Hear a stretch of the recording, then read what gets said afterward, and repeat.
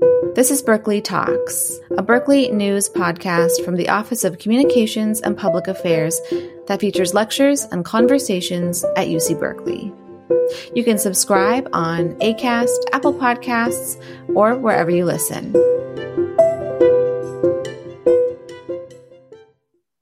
Hello, Ollie at Berkeley. Happy Friday. My name is Matt Shears. I'm the curriculum coordinator at Ollie, and we're happy to have you join us for our Friday speaker series. Today's speaker is Bree Rosenblum. Bree Rosenblum is a professor of global change biology. Her research focuses on understanding biological diversity on our planet and has been featured in many textbooks, the New York Times, Discovery Channel, and the BBC movie Endangered. Bree is also dedicated to transforming higher education and is the faculty director of Berkeley Discover. Her talk today is entitled Finding Hope for Biodiversity Conservation in an Era of Rapid Global Change. If you have questions throughout the talk, please put them in the chat and Bree can field them later. But for now, please welcome Bree Rosenblum. Hi, everyone. It's so nice to meet you all virtually. I'm looking forward to spending this hour together. And I am going to share my screen so that I can give you a little bit of a sense of the kind of work that I do. And it's totally fine if people prefer to stay with their video off, but I can see you in a little sliver on the side. And it's kind of nice to see a couple people's faces. So if there's a couple people that actually feel like being in conversation, it's nice for me to have that connection while I'm speaking with you about a topic that's really dear to my heart. I'm a global change biology professor at Berkeley, and my research is all focused on the impacts of humans on our planet. And as you can imagine, this is a topic that many students and colleagues find really depressing. So what I'm hoping to do today is share a little bit of my research with you, but also some bigger picture thoughts about how we can really be meaningfully engaged in the conversation about what's happening on our planet. And I am promising you not to have a whole bunch of fake rainbow and unicorn kind of hopeful statements, but actually hopeful statements that come from a lot of inquiry about what does it mean to be humans on this planet right now in this day and age. So what we're going to kind of journey through together today is 4 chapters of a story. I want to just briefly nod to kind of the history of how we got to this moment. And share a little bit about my own research about frogs, my own thoughts about how our environmental worldview is at a really crux moment right now, and some thoughts about where we go from here. So I am an evolutionary biologist by training, which means when I think about the question, how did we get here? I think way back. I don't think about what's happened in the last 200 years that's led to kind of the impacts of human on the planet. I think about how does this big story start? How does the whole thing unfold from really the moment where the universe was created? And we know now that we are a very small part of the universe's story. There are more than 100 billion planets in our galaxy and more than 200 billion galaxies in the universe. And scientists almost universally agree that the chances that there is life on other places beside our planet is absolutely, positively, almost certain. And so we are part of a big story of life in our entire universe, which we don't often place ourselves inside of because we don't experience it. We experience ourselves as, one species on one planet. But the way that life unfolded, even as ours in this planet, is pretty remarkable. The process of evolution that's occurred over the last billions of years, that's led from single-celled organisms to complex organisms to an incredible blossoming of life across the planet, is remarkable. And what always is important for me to remember is that life has always changed the environment on planet Earth. That doesn't mean something important and different isn't happening today, because it is. But even billions of years ago, when life first began to develop photosynthesis, we changed the atmosphere. So this process of life evolving and interacting with the environment around it has been happening for billions of years. And in our own lineage, it's been happening for millions of years. We are not the first humans to even have walked this planet. There are a ton of other early human lineages, some of which actually coexisted on Earth at the same time. And we've adapted and evolved over millions of years to be who and what we are today. And as I know, we're in the middle of a 4-part series that you've been on thinking about global change and climate change. I know that you're already thinking a lot about, well, but our species is doing something different. Our species isn't just kind of run-of-the-mill interacting with this environment. Our species is literally changing the face of Earth, and not just the face of Earth, but the atmosphere of Earth, down to the deepest reaches of the seas of Earth. We have had an impact, from the bottom to the top of the planet. And that comes in many flavors. This is just an indication of like the flight paths in a given day on our planet. So we're moving around all the time, less now than we used to. We're creating an incredible amount of waste. We're changing how land is used. And what that has led to is dramatic impacts on every single species that lives on the planet, including our own. And so I, as an evolutionary biologist, have always been fascinated in life itself, in how life has developed, emerged, changed, responded to environmental perturbations. And as an evolutionary biologist, I started my career studying the process of speciation, studying how species form on our planet. And this is really fun. It's really fun and inspiring to study how new things emerge. And I had been studying speciation in a particular part of the desert US that I love, when a new story started emerging that was really unavoidable to pay attention to as a scientist. And that is the story of extinction. Extinction is also not new on our planet. We estimate that more than 99% of species that ever existed on the planet have gone extinct. So extinction is a natural process on planet Earth. But what's different about the dynamics of extinction today are the pace. Extinctions are happening much more quickly than they have in the past.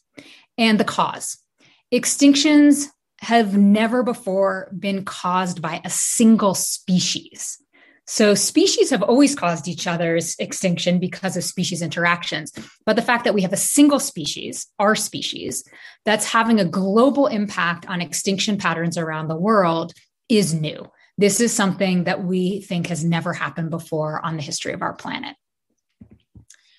And so extinction is a natural process, but extinction is being accelerated because of human impacts on the planet. And scientists basically agree that we not only are floating on the outskirts, but we have probably pretty solidly entered the sixth mass extinction on our planet. This was a seminal article that was more than 10 years ago now, kind of asking the question and answering the question and saying, yes, rates of extinction on the planet are so high that we're anticipating that we're heading into one of the major spasms of extinction. And when I was in graduate school at UC Berkeley about 20 plus years ago, I wasn't working on extinction, and I certainly wasn't working on frogs. I love frogs, but they weren't like my childhood best friends like they were for some people.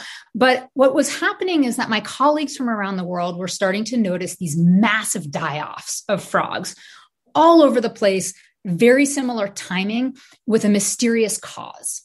And so the question became, why are these frogs disappearing all over the world? And what can we learn about the extinction crisis more generally from studying specific groups? And so I'll just give you a very brief little foray into the world of amphibians here. I don't know if any of you are amphibian lovers, but they are a big branch on the vertebrate tree of life. They're incredibly diverse. There are amphibians that are smaller than your pinky fingernail, and there are amphibians that are as large as I am. There are amphibians that the fathers carry the babies on their back and exhibit parental care. There are amphibians where the mothers swallow the babies and let them undergo metamorphosis in their belly before they puke them back up. So amphibians are incredibly diverse. And they also are real survivors. Amphibians evolved well before the dinosaurs and have survived the last 3 major extinction events on our planet. And so why amphibians were disappearing at such an alarming rate was an incredible mystery in kind of the biodiversity sciences arena. We know that current amphibian extinction rates are at least 100 times higher than we would expect them to be if humans were not involved on the planet. And we can name a lot of usual suspects that are contributing to those elevated extinction rates. Climate change, which I know is a big focus in your learning this fall, habitat change, overexploitation in the pet trade and the food industry, introduced species, contaminants. And what I became really interested in is the role of emerging infectious diseases in these biodiversity declines.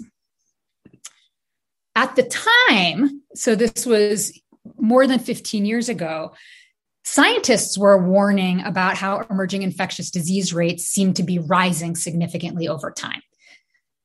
Sitting here in the middle of a pandemic, that does not come as a surprise to anyone. But 15 years ago, this was already being noticed in other species. And if you think about the degree of globalization we have in our world, it is not surprising that we're moving diseases around at an unprecedented rate. And that those are diseases that don't only affect humans, but they're diseases that affect agriculturally or ecologically important species. So potato blight, sudden oak death, hantavirus, even bird conjunctivitis. There's an incredible number of diseases of wildlife that are contributing to declines. And the interesting thing is that this is not separate from human activities. This has causes and effects that relate to humans. We're causing many of these wildlife disease declines because we're moving diseases around the world at an unprecedented rate, but we're also affected by them. So sometimes when I give a talk about like frogs dying from a deadly disease, it seems trivial relative to the kinds of challenges that humanity is facing. But I really want to underscore today the reality that we are existing in one planet with one health. So if we decimate the species around us, that does not end well for humans either. So the question of why should we care about impacts on other species is quite obvious when you think about the fact that humans also can't survive if the trees are being killed, if our foods are being compromised, if wildlife chains of interactions are being disrupted. So this is a talk really about amphibians, but it relates to humans in 2 ways. One is directly, because as we affect biodiversity, we affect ourselves. And the other is more indirectly, and I'll talk about that towards the end of our time together. So after a few years of research, what we started emerging around the world was that there was a new pathogen that was unknown to science that was killing frogs all over the world. And it has a fancy name, Batrachochytrium dendrobatidis, and I will not say that again. We will call it BD for the rest of the talk today. And it's a fungus. And let me turn the sound off here so you don't hear the sound of listening to a microscope. This is an aquatic fungus. You see these little swimmy cells. They're fungal cells. They have little flagella, little tails, so they can maneuver around in the water.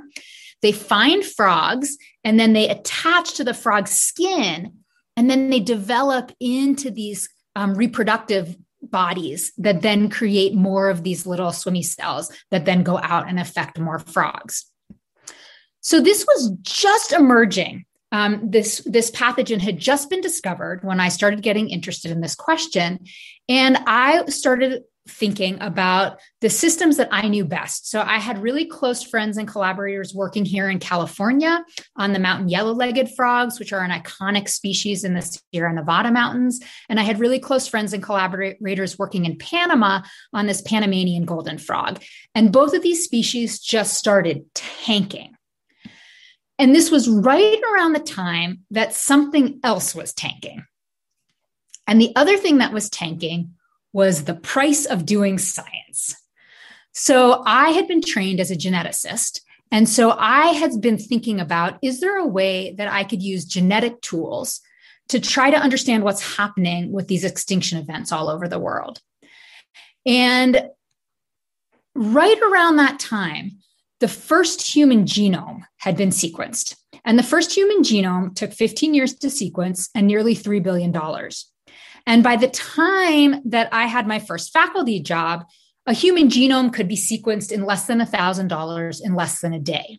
So there'd been this massive technological revolution in whether and how we could use genetic tools to ask questions, not only about humans, but about other species on the planet as well. Because I promise you, no one is going to spend $3 billion to sequence a frog genome.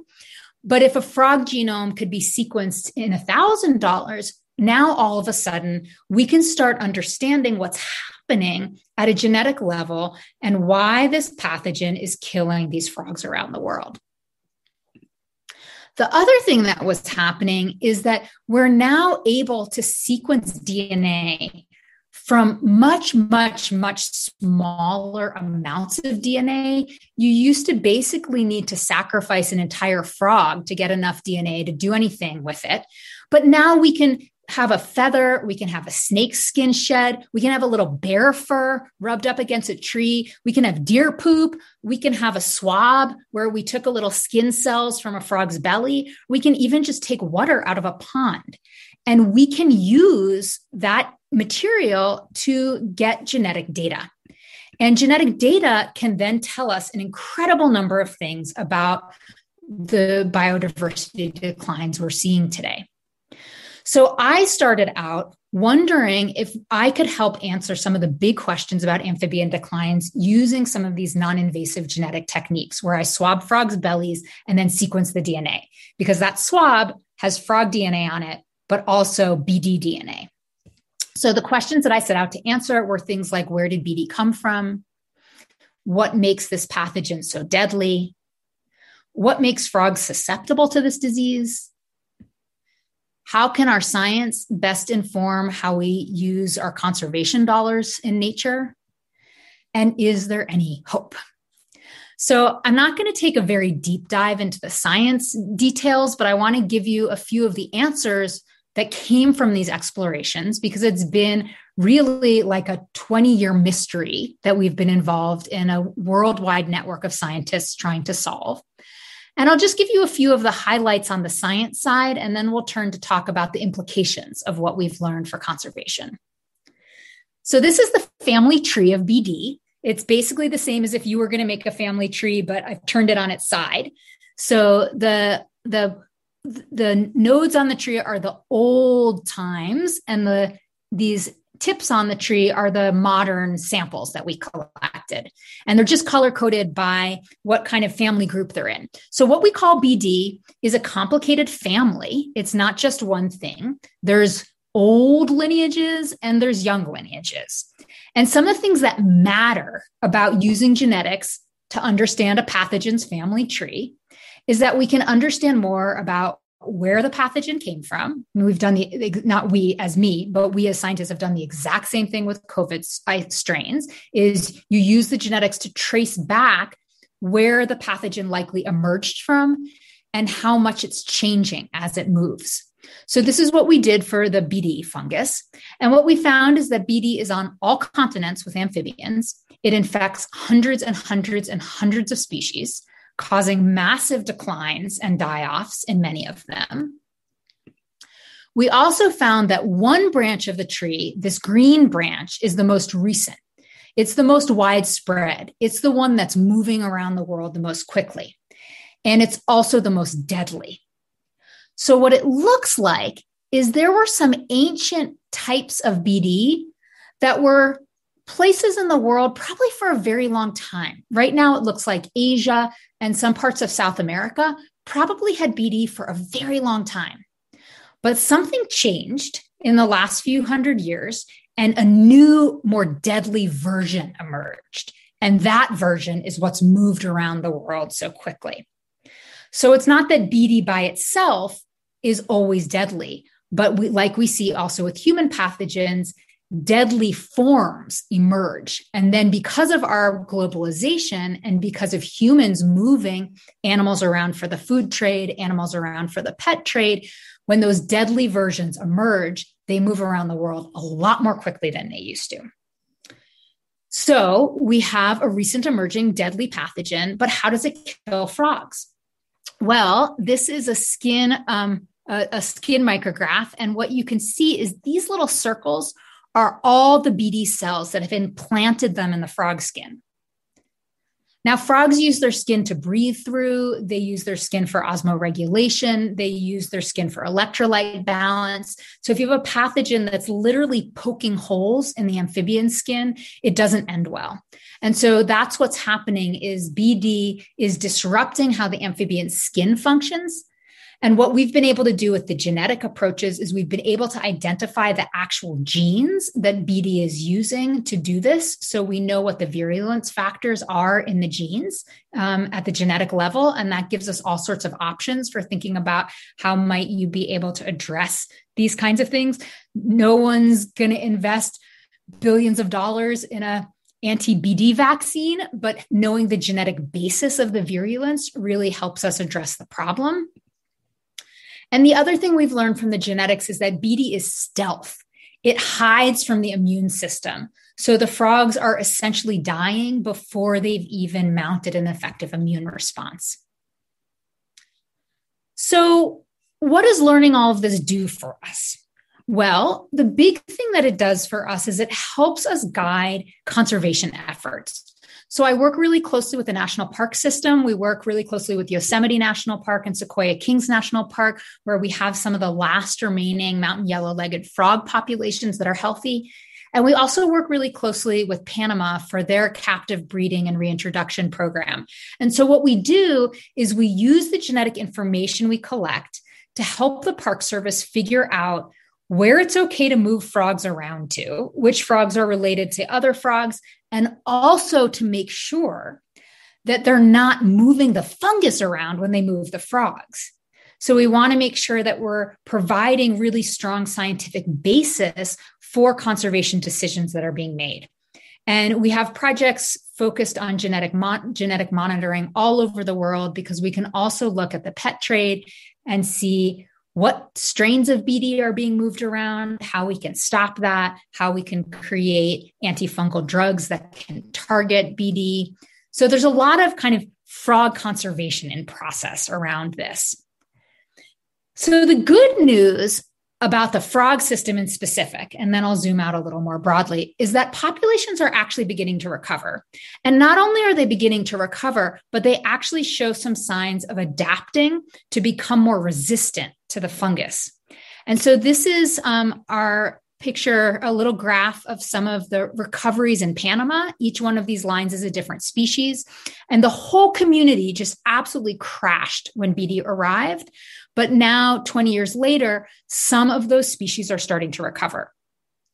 And we're seeing the same thing in the Sierra Nevada mountains here in California. I'm not showing you that pre-crash stage, but this is just an example from one of the populations where we've been monitoring, where the frogs are actually slowly beginning to recover.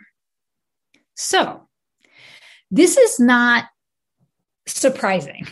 If we look at other examples of biodiversity crashes, this one has nothing to do with frogs. This is about a cod fisheries where cod were overfished. And once we remove the threats that humans are imposing on biodiversity, systems often display some resilience. Doesn't mean they have complete recoveries, but here what I'm showing you is that this whole fishery crashed. In the black line, you have the cod themselves, but then you have other species that crashed because that species crashed, and you just have a cascading effect. But when you stop overfishing, even though the cod are recovering kind of slowly, the other metrics of the community health start recovering more quickly. Other species start coming back. Some of the functional diversity in the ecosystem starts coming back. So it's not to say that every time we remove a threat, the system's going to recover. But the science tells us again and again that if you don't address the threat, the system's definitely not going to recover. So a lot of what our scientific data are doing are helping managers understand how to best remove the threats.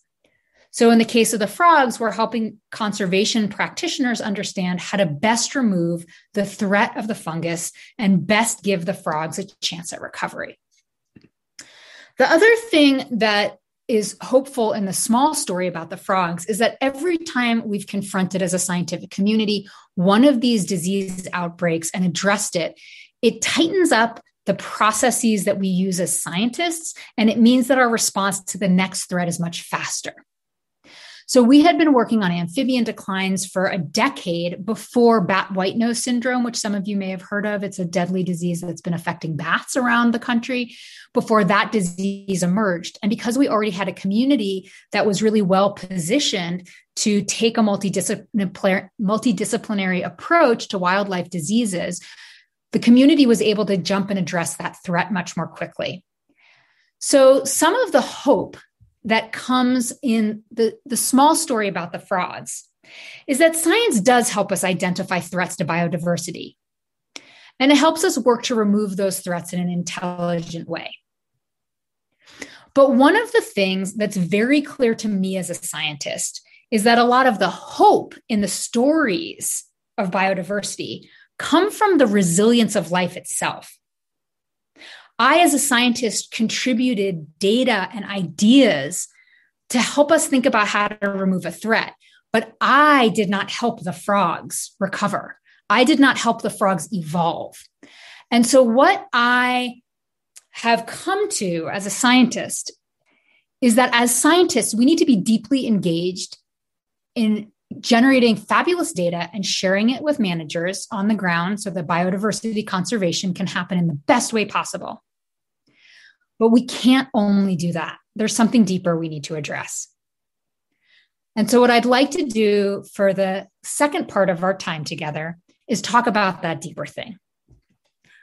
I personally do not feel as scientists that we can address the threats to biodiversity that are facing the planet if we don't address the worldview that created them.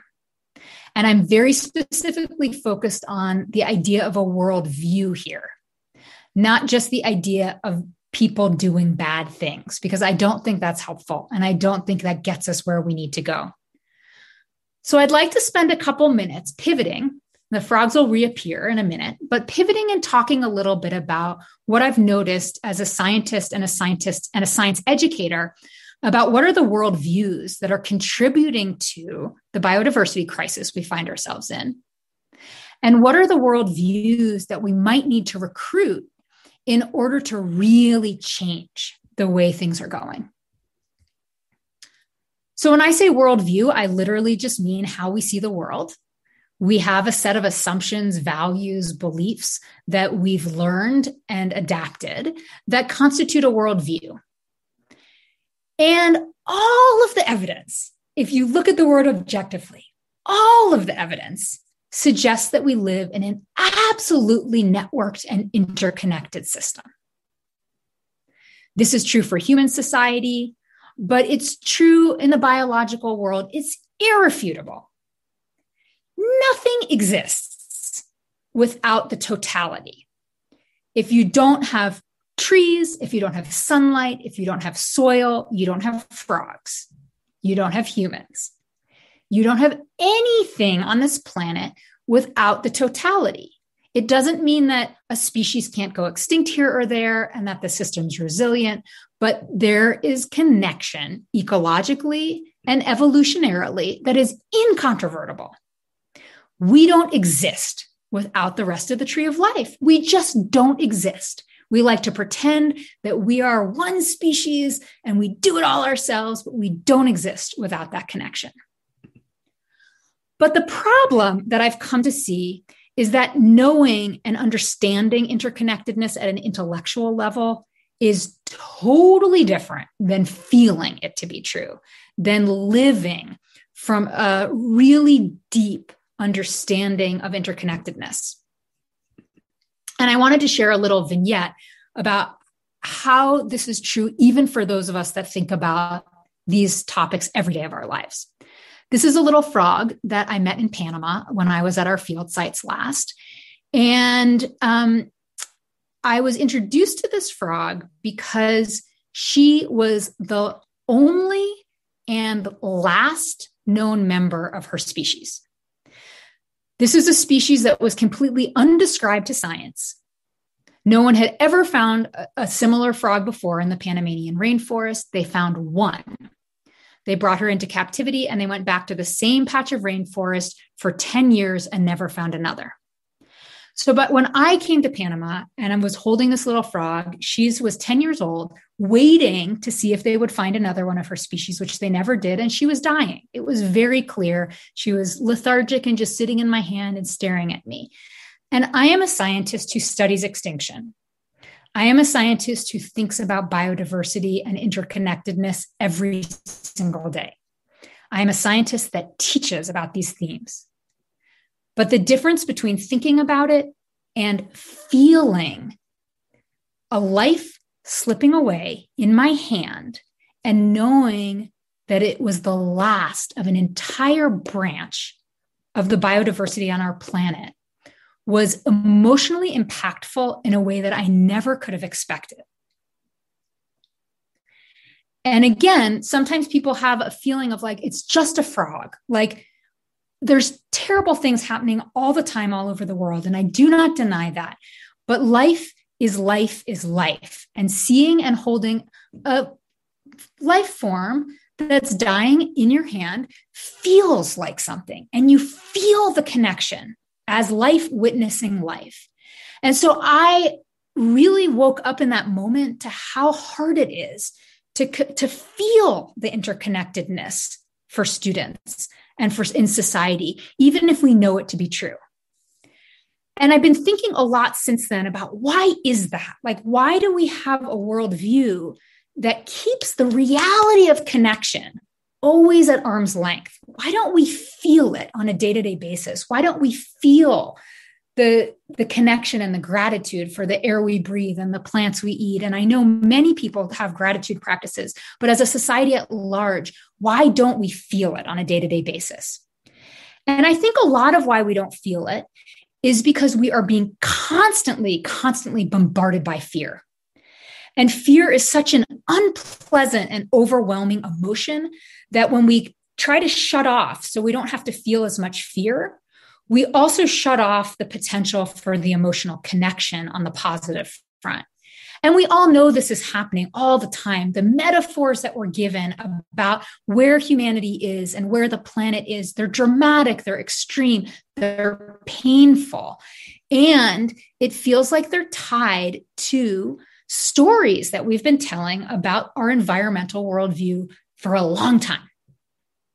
They're kind of subtle stories, but I wanted to just bring them out into the open for a minute, because I think that in order to get to a more empowered worldview, we have to look honestly at what worldviews we're already holding that are disempowered. So I wanted to share with you two disempowered worldviews that I see operating all around, and then offer a slightly more empowered option. So I'm just going to quickly share these as two kind of tired stories. The first tired story is the tired story of humans being the top of the pinnacle. So this goes way back thousands of years.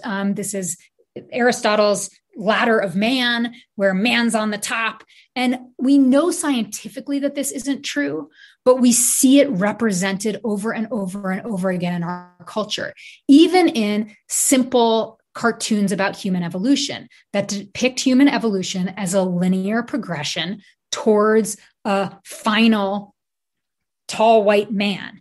And we know that this is not even true about human evolution. This isn't even how human evolution looked. Human evolution was way more plurality, diversity, multiple species walking the earth at many different time points overlapping. So the stories aren't true, but they're there in our psyche. It's there in our psyche that says humans are the top. Humans deserve to have what they want. And what that story has led to is an incredible amount of extraction and depletion of the natural world. and it's hurt human societies as well as non-human species. Because the subtle unconscious belief that our species is better means that we can extract and deplete with impunity. I'm not saying many of us hold this idea consciously, but we hold it unconsciously because it's part of the history of our society. The contradictory story, which I call the tired story number 2, is the opposite. And it's summarized by this cartoon: go back, we screwed everything up. This is the story that says humans suck. Not only are we not the top of the pyramid, but everything's messed up because of us. And what this leads to is an incredible amount of guilt, an incredible amount of hopelessness. And what my students and I talk about a lot is a credible amount of self-righteous anger. And so I've always loved this cartoon because it captures, if you think humans suck and are the cause of everything being screwed up, then it's really easy to shift into blame very quickly. Look for someone to blame. And the interesting thing, because I teach hundreds, if not thousands of undergraduates every year in the environmental sciences realm. And I take polls all the time about which of these narratives do they believe in. And what I find over and over again is that most people in our society actually simultaneously believe both of them, even though they're contradictory. So they believe simultaneously that we are a pinnacle species that should get whatever we want, and that we suck and we're destroying the earth. And what this leads to is a lot of cognitive dissonance. And it also leads to what I call daggers in and daggers out. So we're simultaneously sticking our daggers out, looking for someone to blame, but we're also sticking our daggers in, feeling guilty about our participation in the whole thing. So we need a way out of this, because not only are these environmental narratives painful to live inside of, but they're not helping. They're not helping us address the grand challenges of our time. It doesn't help us to be lost in despair, hopelessness, guilt, fear, and blame. Those are not empowered stances. They do not foster a sense of connection and transformation. So, what I've really come to, especially as an educator at Berkeley, is that if we want a new story and a new environmental worldview, a new narrative, then we have to be the ones to tell it. We have to be the ones to do that work. And it's not just us who have been thinking about this. It's been decades of scientific, environmental, philosophical thought about the reality that we need a new way of approaching being human. We can't just rely on the same worldview, the same approaches that have brought us to this point. One of my favorite environmental thinkers, Joanna Macy, frames this worldview shift as, what if our worldview was around an idea of the great turning rather than the great unraveling, rather than being bombarded with images of unraveling? What if we were being given images of turning, of changing, of transforming? And so what I'd like to offer in the last few minutes is a few ideas about what I think the medicine for our environmental worldview needs to look like, with an understanding that you can't just chug the medicine and be done with it, or read Joanna Macy's book and have a new worldview, because we have to live it. We have to actually be interested in our own worldviews and seeing where we're operating from a story of distortion or exploitation or guilt or fear, and how we can actually address that. So I think that there's two main characteristics of all hopeful environmental worldviews. And I'll just talk briefly about these two characteristics. I think the two characteristics of empowered environmental worldviews is that they link the individual and the collective, and they link the internal and the external.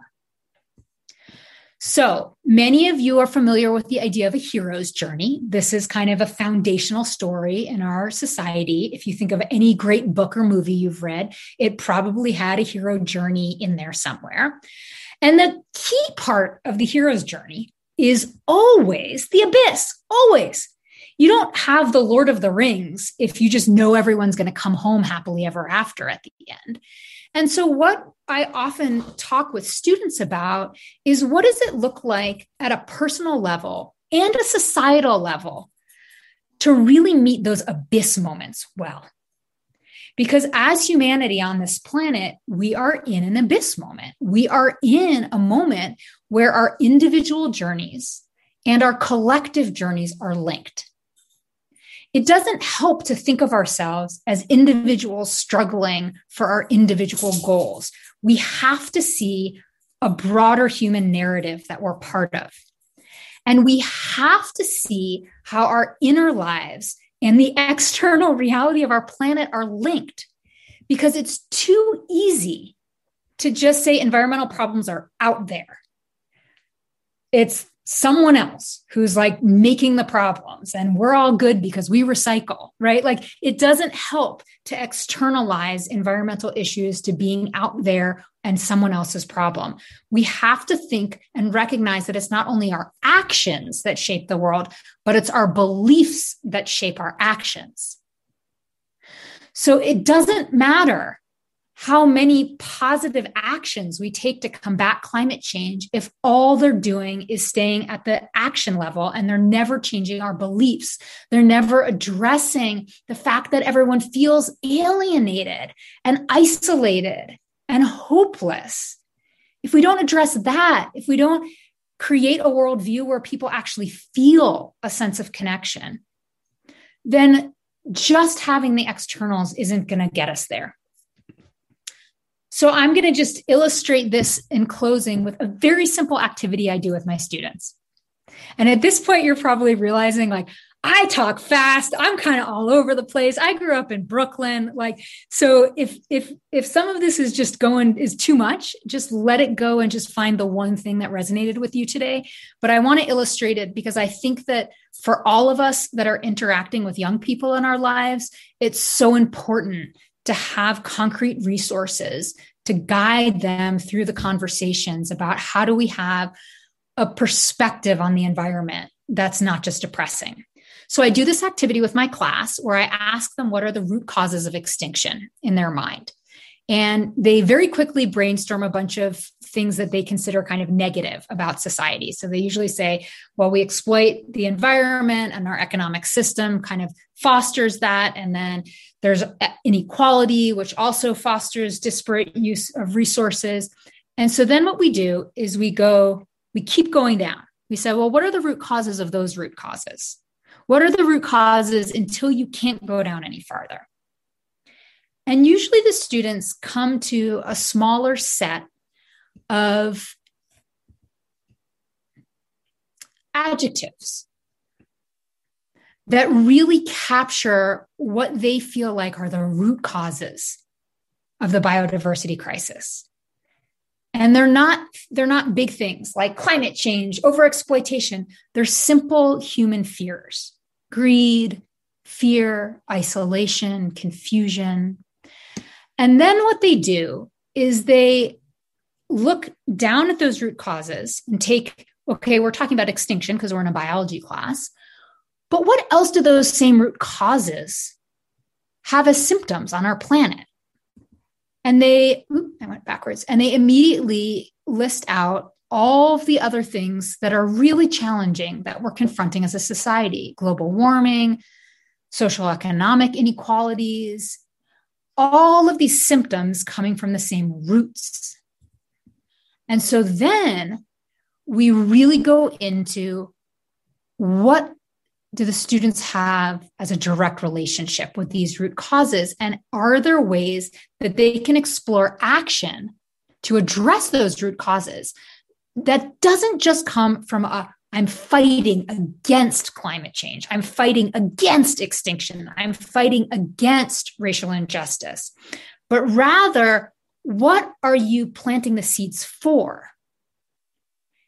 If you take those negative root consequences and you flip them, there is an incredible statement about what we collectively care about. What we collectively care about. We know what it is. We care about connection. We care about inspiration. We care about so many things that we could invest in.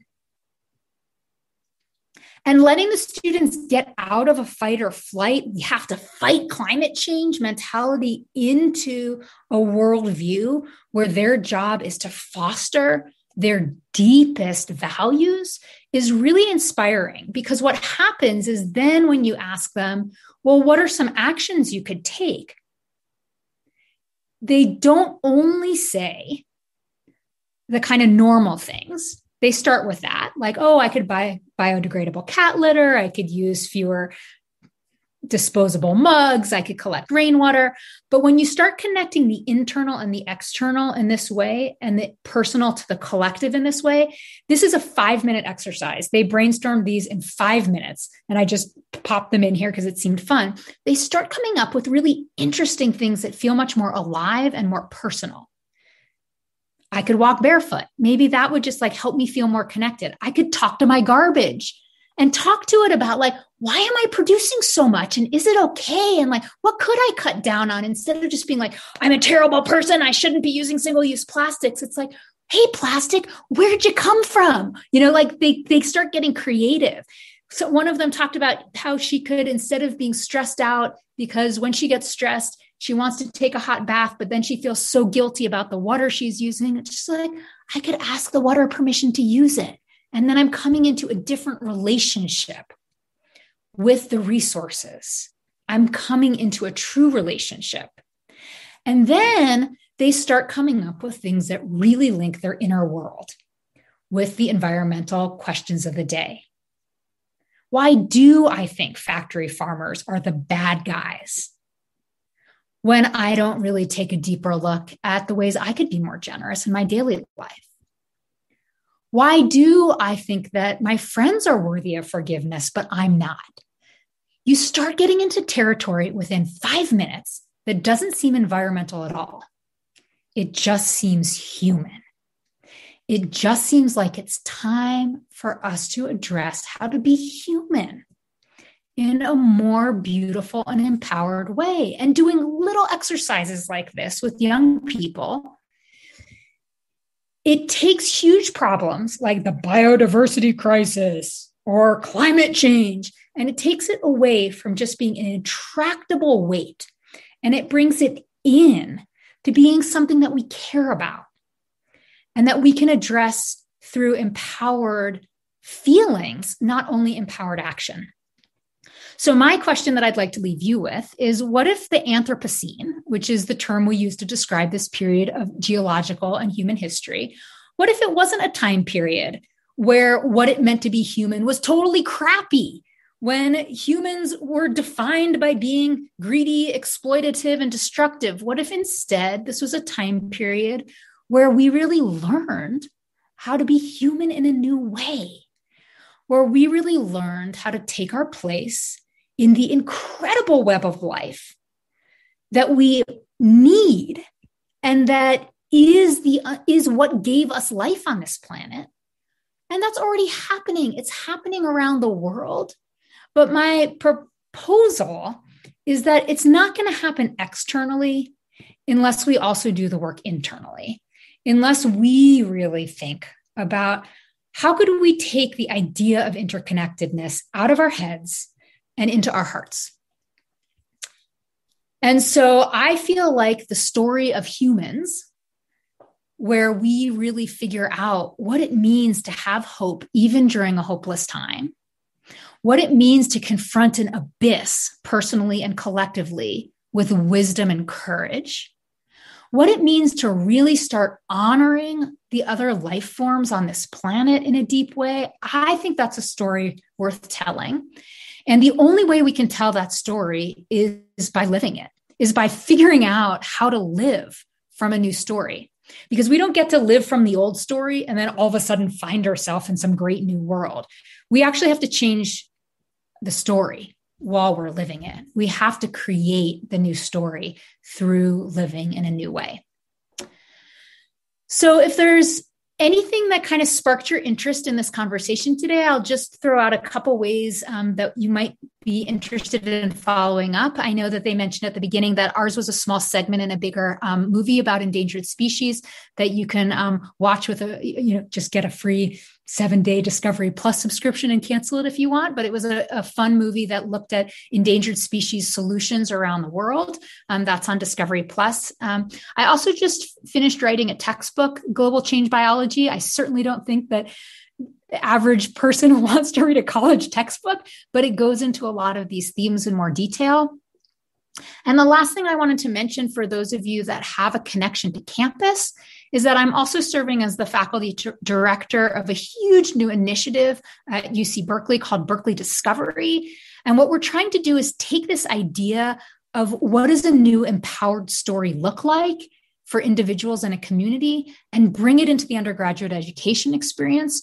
We're trying to completely redesign how the undergraduate experience at Berkeley turns into more of a journey for students that are mentored on an individual path. Students will still have majors, they'll still take courses, but they're going to be exposed to an entirely different landscape of learning. And we're really excited about this. This is just a quote from the chancellor. Discovery will be the foundation of the Berkeley experience and really the fabric of what we do. And so that's a way that, even though it doesn't have to do with the environmental movement in particular, for those of you that are engaged on campus, if you'd like to hear more about that, feel free to get in touch. It's a really exciting time to be thinking about how we tell new and more empowered stories to young people. And I'll just leave you with my email address in case folks have thoughts that they'd like to reflect after our conversation today. And thank you so much for being here today and being part of this lifelong learning community.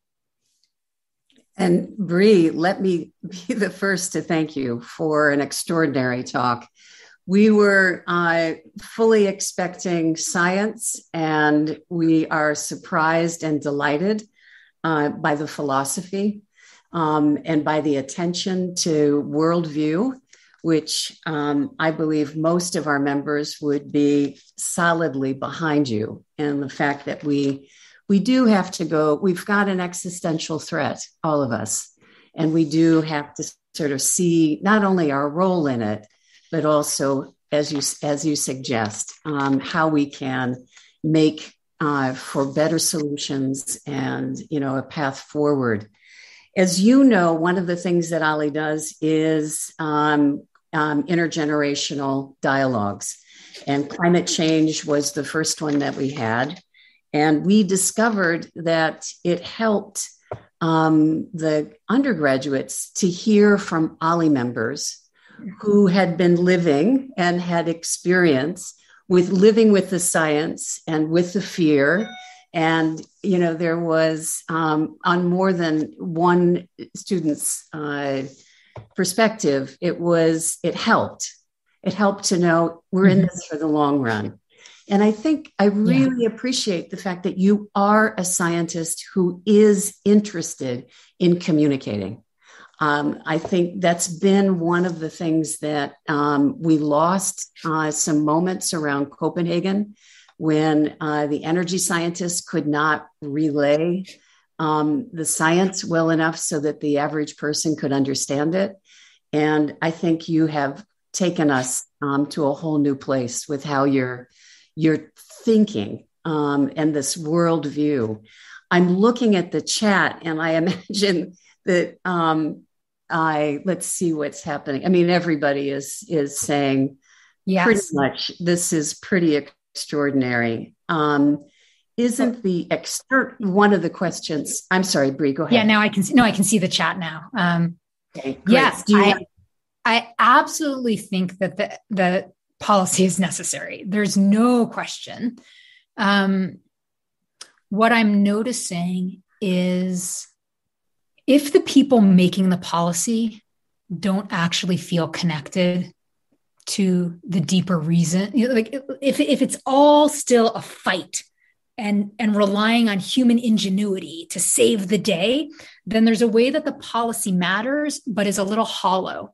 So I'm envisioning a world where it's not that we don't have policy change, but that the policy change has a deeper foundation because the people that are engaging in policy change are doing it from a deeper place of interconnection and a deeper sense of collective So what I noticed, because I have a lot of friends and colleagues, and I myself work in the policy arena. So it's not that I don't think that is worthwhile. But what I notice is that most of my students that are in environmental sciences that want to go on to policy are going into policy with the mentality that it's a fight, going into policy with the mentality that we have to stop the bad guys, and that mentality itself is part of the poison that's in our social waters right now. And so it's not to say we don't need policy. It's not to say we don't need regulation. It's not to say we don't need innovation, but I think that where it comes from matters.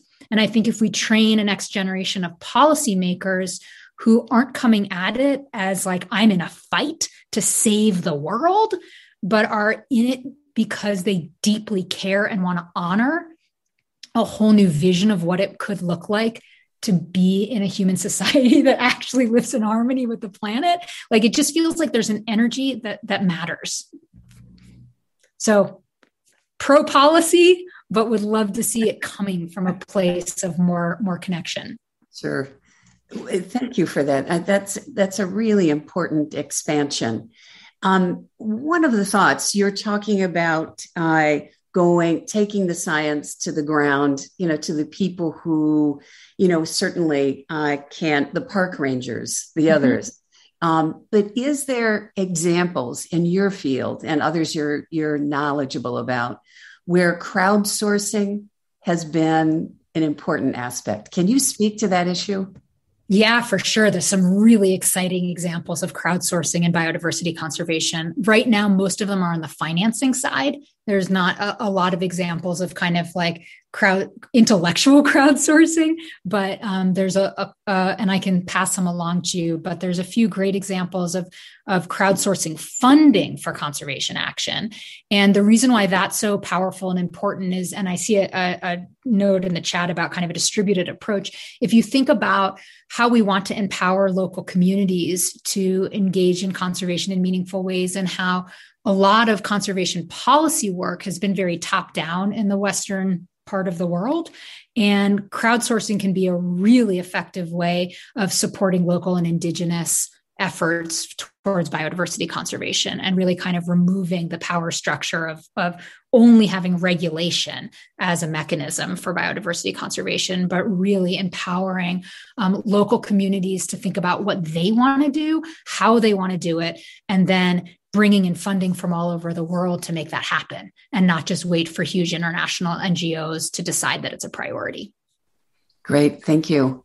Other great comments. Alan Gould, is it ironic that people who strive to be stewards of the planet have a view that humans are at the pinnacle of creation and can care for the lower species? Totally ironic, and something that I think about I think of that bumper sticker that's on one of my family members' trucks. I didn't get to the top of the food chain to eat, ... Yeah. Anyway. Well, I think about it a lot because it's been one of the things I've had to address most directly in my own practice as a scientist and as an educator, is all of the implicit arrogance that is embedded in the way that my kind of culture approaches conservation, and spend many years really in that question of like, what is an approach that is founded on humility look like as a scientist, where you are actually engaging with what needs to be engaged and bringing your intelligence to it, but not in this kind of colonizing way of assuming that like, we've got to be the stewards. It's like, no, we have to be we have to participate with wisdom in this incredible life support system that's already here. So I appreciate that comment from Alan very much. Yeah. Well, thank you. And Max gives the sort of the URL for the Discovery Initiative. And we'll make sure that we forward that as well, so that people are even more aware of what you're up to. I think that we're almost at the end. I'd like to say another thank you to you, and also let our members know this is the kind of talk you want to share with others in your family. And we will have this captioned within the week and posted on YouTube. And for all of you who registered for today, you will get a link from us in your email that will say that it's up and available. So thanks. It's great to see all of your faces, and Bree, especially thanks to you. Thanks all of you for welcoming me to the community. Have a great week. You've been listening to Berkeley Talks, a Berkeley news podcast from the Office of Communications and Public Affairs that features lectures and conversations at UC Berkeley. You can subscribe on Acast, Apple Podcasts, or wherever you listen. Also, check out another podcast of ours, Berkeley Voices, about the people who make UC Berkeley the creative, quirky, world-changing place that it is. You can find all of our podcast episodes with transcripts and photos on Berkeley News at news.berkeley.edu/podcasts.